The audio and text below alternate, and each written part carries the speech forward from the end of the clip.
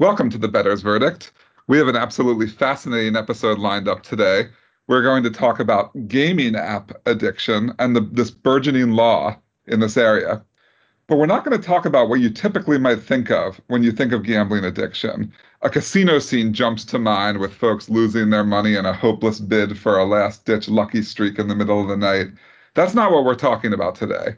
With the rise of smartphones, gambling has been repackaged in ways that we couldn't have imagined even 20 years ago. New fortunes are being made through these age-old methods. Get your customers hooked, keep them coming back for more. But now, what customers are hoping for is not a lucky streak to win it all back. In fact, they're not hoping to win at all in the conventional sense. Today, we'll be discussing loot boxes, social casinos, and these sorts of false, fake casinos we all have in our pockets on our phones. I'm thrilled to have on with me my colleagues Danielle Langhoff and Yasmin Mitha, who specialize in the defense of complex product liability litigation, engagement in government consultations, and have specialized in handling addiction-related claims such as these to guide us through this sort of burgeoning abyss. Welcome. Thank you. Hi, it's good to be here. So first, we're going to talk about loot boxes. This is a term a lot of listeners may have never heard before. What are these? Well, loot boxes are essentially items that players in online video games purchase with in-game currency.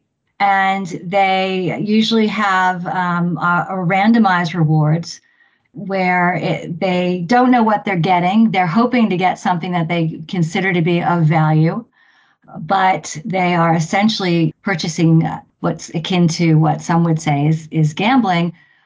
These are chance-based outcomes. Yeah, you can get a lot of different things in a loot box. So you could get cosmetic items, so stuff for your game customization, so a different skin, or you could get stuff that affects your gameplay, so you could get tools, maps, or currency. It's really interesting. So there are lots of different thought about what a loot box is. So whether it's a game of chance, which is obviously associated with gambling, or whether it's a mystery box, which is a view that the industry has been putting forward. So I read an article saying that EA compared paying for loot boxes to buying things like Kinder eggs or Hatchimals, or something called LOL Surprise, where you seem to get a small doll with very large eyes. So there's a distinction to be had here between an app where you finish a level and you press a mystery box and get some sort of surprise power-up versus something where you maybe have a spin on a wheel to win one of 3 potential power-ups. Is that right? That's right. As Yasmin mentioned, you can get many different types of loot boxes. Some can be purely cosmetic, and players may value that because it appeals to their sense of identity in the game, or it may look cool, and it may be something that they think will be socially rewarding, or it may be something where they can progress further in the game and then go on to get greater rewards. And in many instances, these items can actually be gotten freely within the game. So what's the problem? How are operators making money off of this? Yes, you're absolutely right. Some of these items can be obtained by continuing to play the game. This is a way for players to proceed more quickly in the game. This is a way to obtain items that the players might perceive to be of more value. And these are microtransactions, so typically they cost a couple bucks, and the player will purchase it and experience kind of the rush of getting something that they don't know what they're going to get, and then hopefully finding out that they've got this particularly valuable item. And sometimes you can't just get it by playing the game. Sometimes it's a really rare item, and sometimes also, depending on the type of loot box. So, for example, in Japan, you have these things called kompu gacha, where you have to acquire a certain number of items before you can get this other, much more rare item. So it's very varied. And I can certainly see how it would be addictive, where you would want to spend more and more to try and get that coveted item. We were talking about this yesterday, but I spent a considerable portion of my pocket money as a child on Spice Girl photographs, because you'd have these envelopes and you'd never know what you were getting, but you knew the full repertoire of the available photos. And I spent a huge amount of money on it. I have 2 full albums. Gambling experts will say that the very randomized nature of loot boxes actually is designed to encourage purchases in a manner that's similar to gambling, that players will experience a rush when they open up a loot box. And the more they do it, the more they will be conditioned to continue doing it and looking for that feeling of excitement. The seasoned gamblers amongst the listeners to this podcast, it may call to mind a slot machine where you're playing in quarter after quarter, and sometimes you lose, sometimes you win small, and you're really seeking that outcome where you win big. But this sort of variable reinforcement is what psychologists refer to as the most addicting thing in the casino, that you never know when that major bit of positive reinforcement is going to come. So you're saying that's sort of the same with these loot boxes, except instead of the prize being $1 million jackpot, it is a, rare gold armor or some item in the game that helps you get further. Absolutely. And in fact, a lot of researchers are now likening loot box behavior to slot machines. And for someone who is a traditional gambler who might not understand how could this possibly be something of value or equivalent to traditional gambling where you're making money potentially if you're successful, something of value that you can use in the real world, researchers who are looking at loot boxes say that notions of value are more nuanced and subjective than in traditional gambling games, where you get simple cash rewards.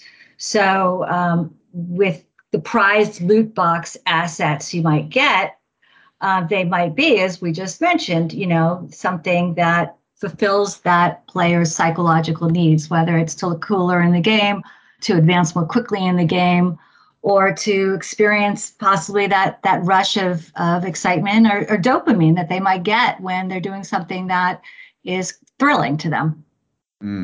So where the rubber may meet the road on this, although we're going to talk about the lawsuits that have started occurring on this front, but with respect specifically to this podcast, what immediately jumps to mind is, does this run afoul of gambling laws?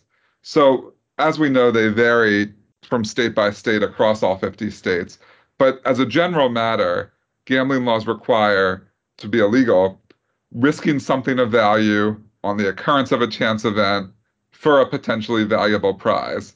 So the question that will inevitably come before judges and regulators is whether this sort of loot box phenomena satisfies these elements, risking something of value, a chance event, potentially valuable prize. Now, I would posit that it doesn't because, well, no doubt if you buy in something, you are risking something of value. And if it is a sort of slot machine setup where you don't know what you're getting, it is also a chance event. But the thing I dispute is that something that advances you in a game is a potentially valuable prize. What do you guys think? I think it could potentially be a prize. I think it depends on whether you're able to trade the item that you've bought. And also, I think, again, this is from my experience watching The Big Bang Theory, I think there is a market, or potentially the black market, where you can trade your items and people can purchase them for real world money. And that in itself demonstrates that a real economic value does exist, even though it is not necessarily the legitimate market. But basically, there's a really interesting case in the Netherlands. The court specifically looked at this issue in the context of determining whether loot boxes should fall within the scope of the Dutch Betting and Gaming Act. And so one of the things they looked at, so one of the elements to decide whether or not the act should apply is whether the results of loot box qualify as a prize. Whether the results of the loot box? Yeah, qualify as a prize. What does that mean? So that was one of the questions that the court looked at.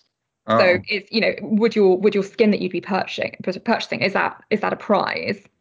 And so the gaming company basically said virtual goods only have a value within the gaming mode.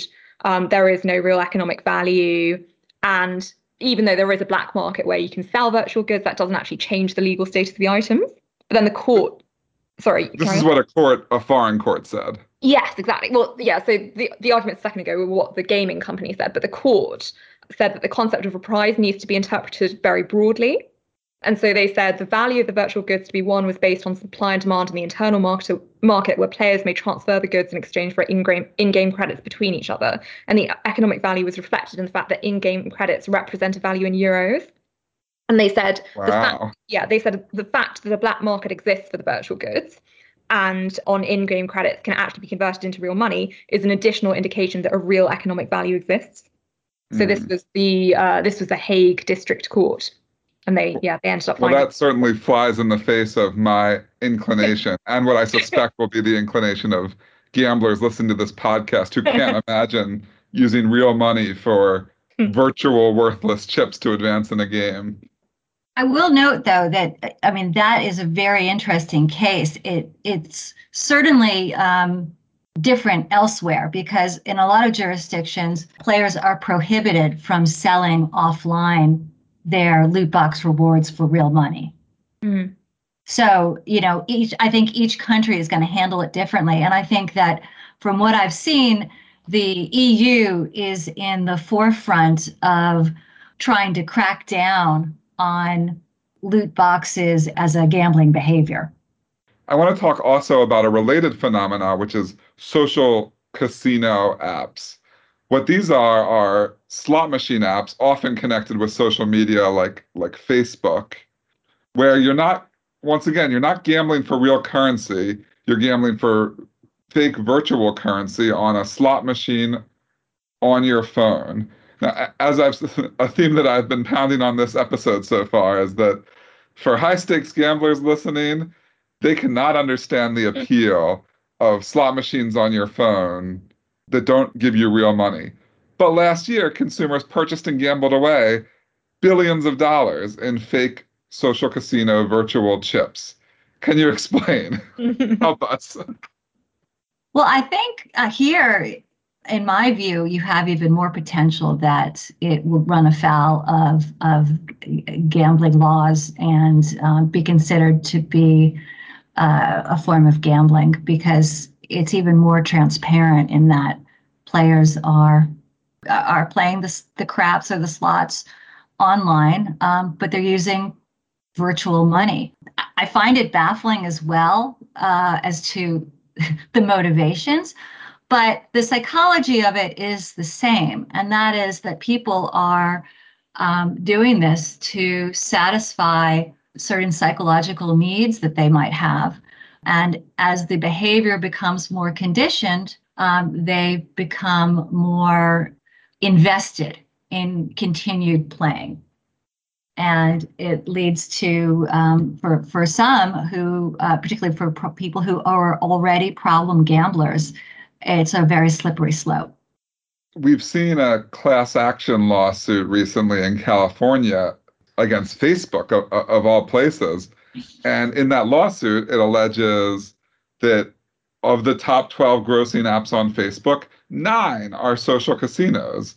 And that Facebook takes a 30% commission, which is far in excess of sort of what any casino actually makes on legitimate slots. So this is fascinating that these lawsuits, at least, or this lawsuit alleges that Facebook is the sort of illegal casino here. Do we think that has any merit or accuracy?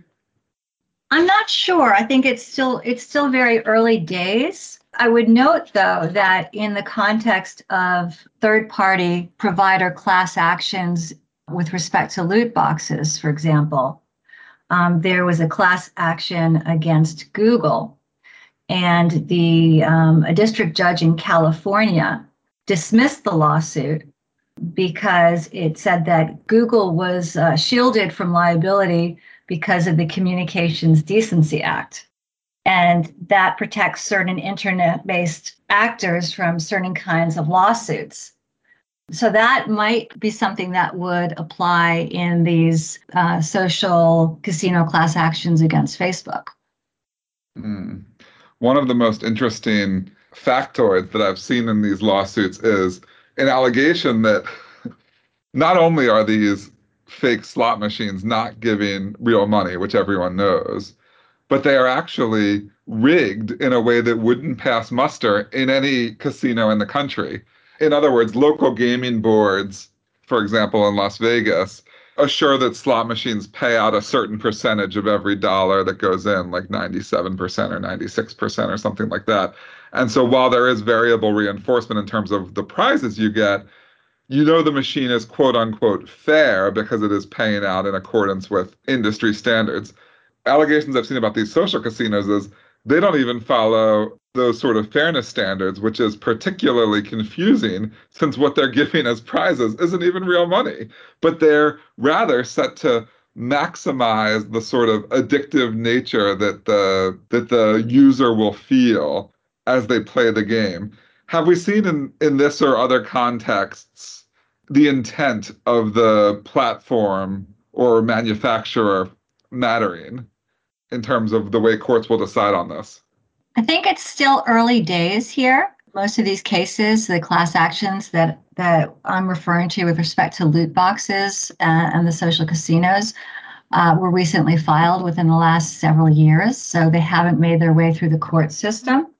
But certainly the allegations that plaintiffs make are that the manufacturers, the game developers' intent, and I would assume Facebook's intent or failure to be transparent about the odds of winning, and in fact, making the odds virtually impossible to win, will be a factor and is certainly going to be one that plaintiffs bar will focus on.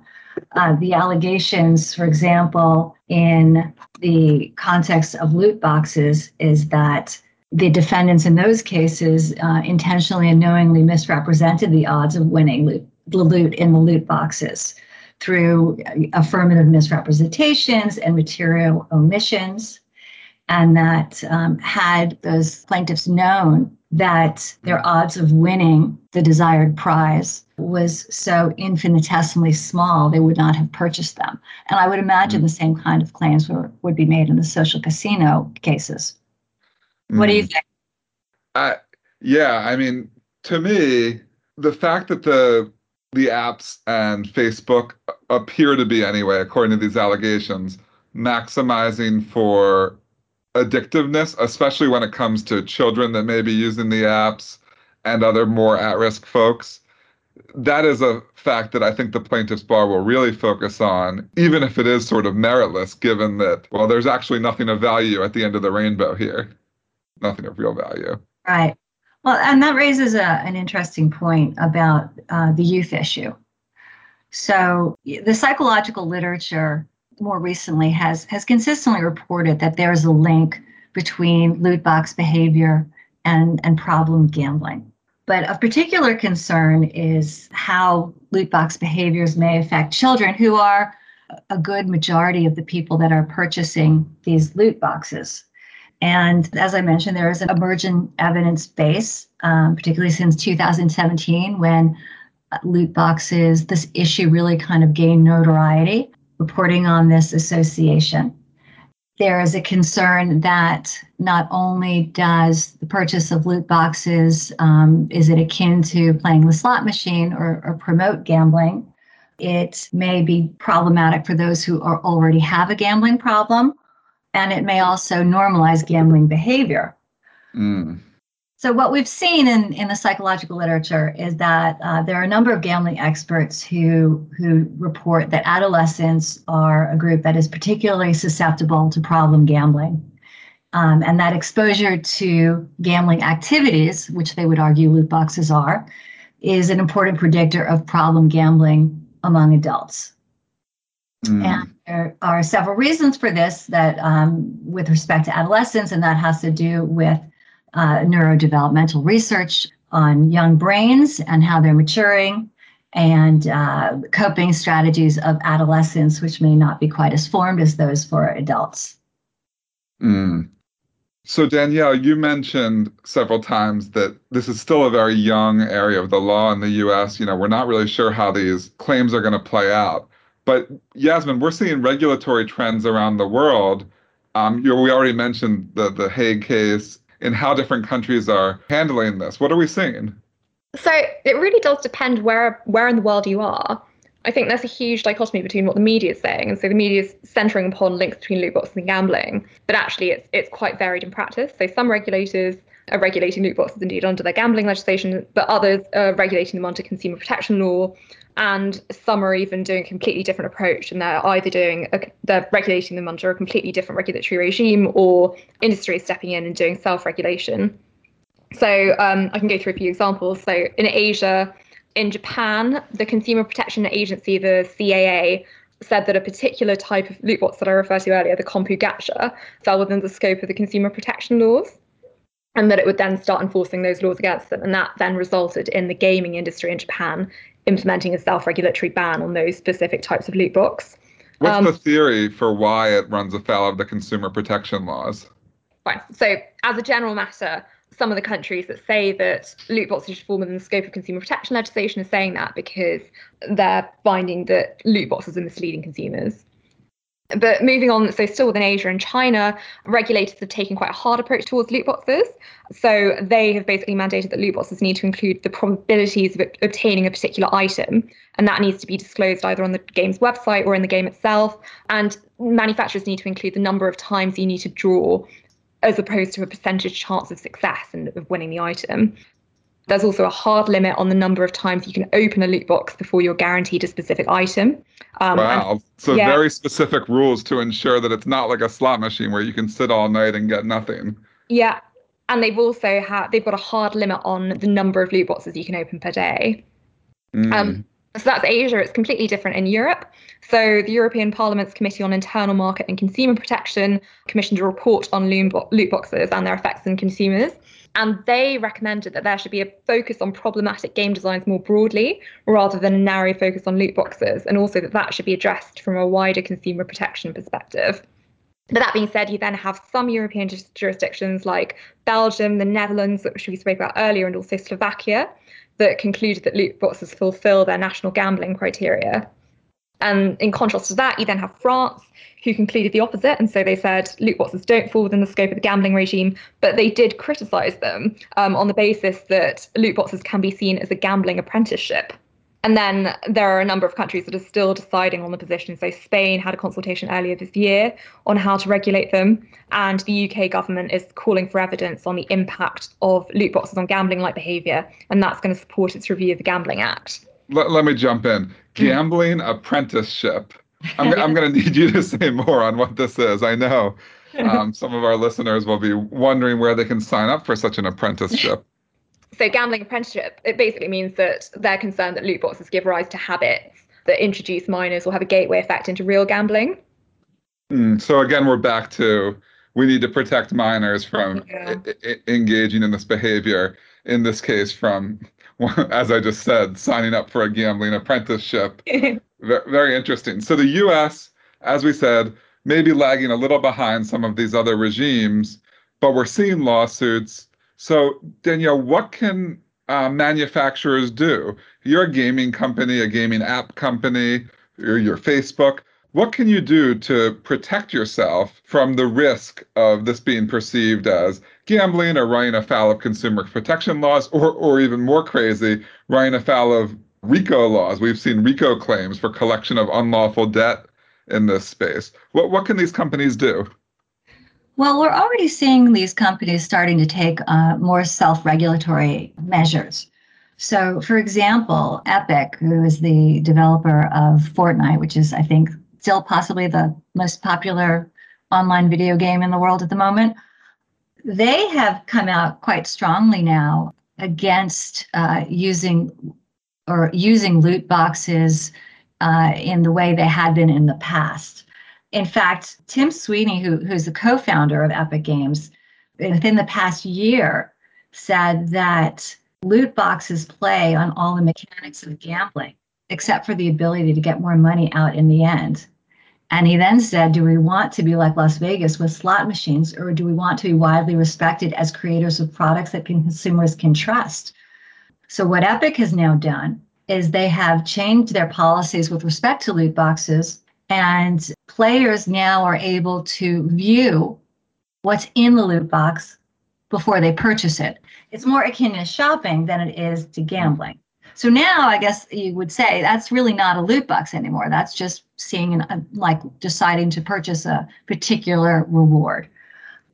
And So in it fact, totally strips the gambling element away from the exactly. platform.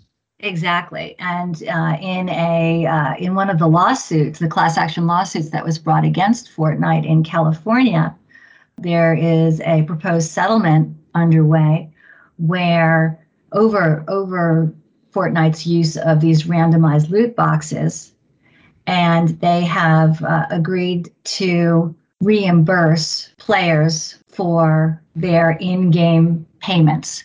They will get virtual currency that they can continue to use in the game. Mm. But, on the one hand, it's a lot of money, but on the other hand, it's virtual money. Right. So, and but it of course, continues. removing this chance element or reimbursing or anything, won't that run the risk of reducing the player's appetite for the game? As we talked about, this sort of psychological variable reinforcement mechanism is part of the appeal. That's true. I don't know how it will play out, but yes, absolutely, it may have an effect, and I think only time will tell.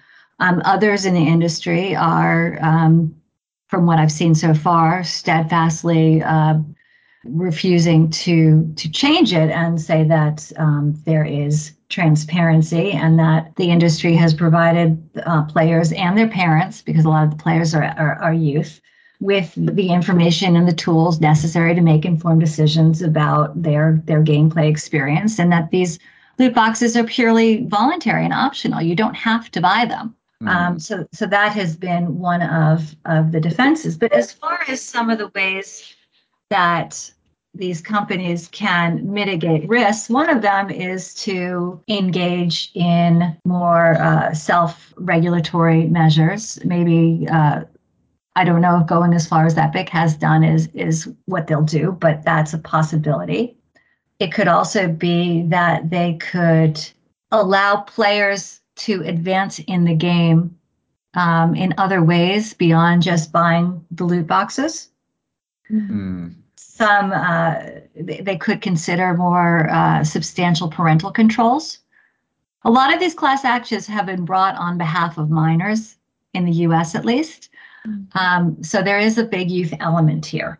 So that's the primary thing we want to sort of protect against. We want to add parental controls, add transparency, add more disclosure, removal of chance. All these things sort of together will greatly reduce the risk of running afoul of these gambling laws and other laws that we talked about earlier in the episode. That's right. So, for example, Apple and Google now require that all their mobile apps that have loot boxes disclose the odds of winning.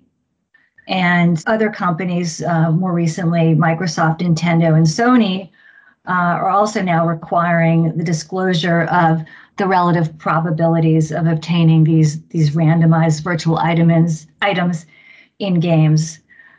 So that gets at the issue that we've seen where, just like the local gaming boards insist that slot machines be quote unquote fair by giving the proper odds of a prize, that we want these companies to do so as well. The government rather wants the companies to do so as well, and that's what we're seeing, that they are being more fair and accurate with disclosures.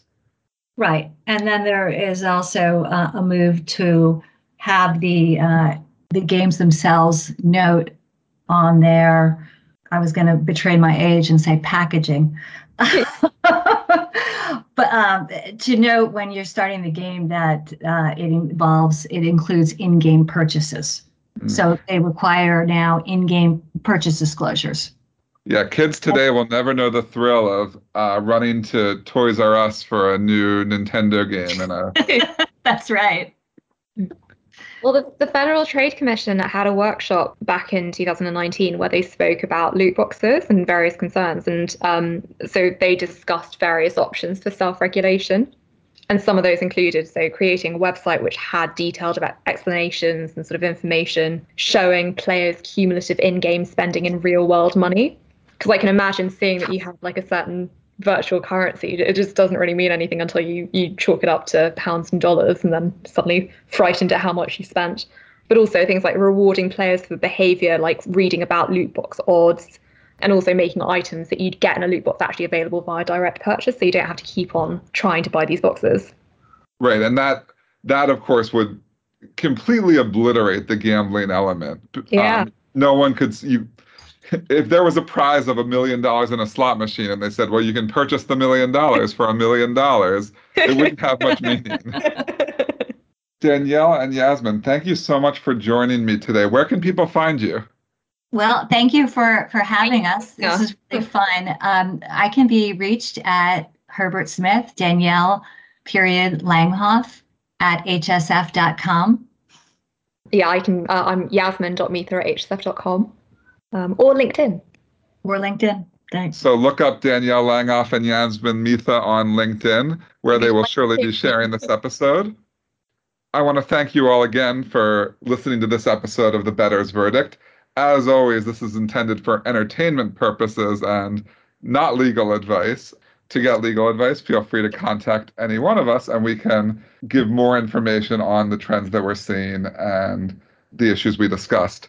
I'm Stephen Jacobs. I can be reached on Twitter at Stephen B. Jacobs or at Herbert Smith Freehills online. Thanks again for joining. We'll see you next time.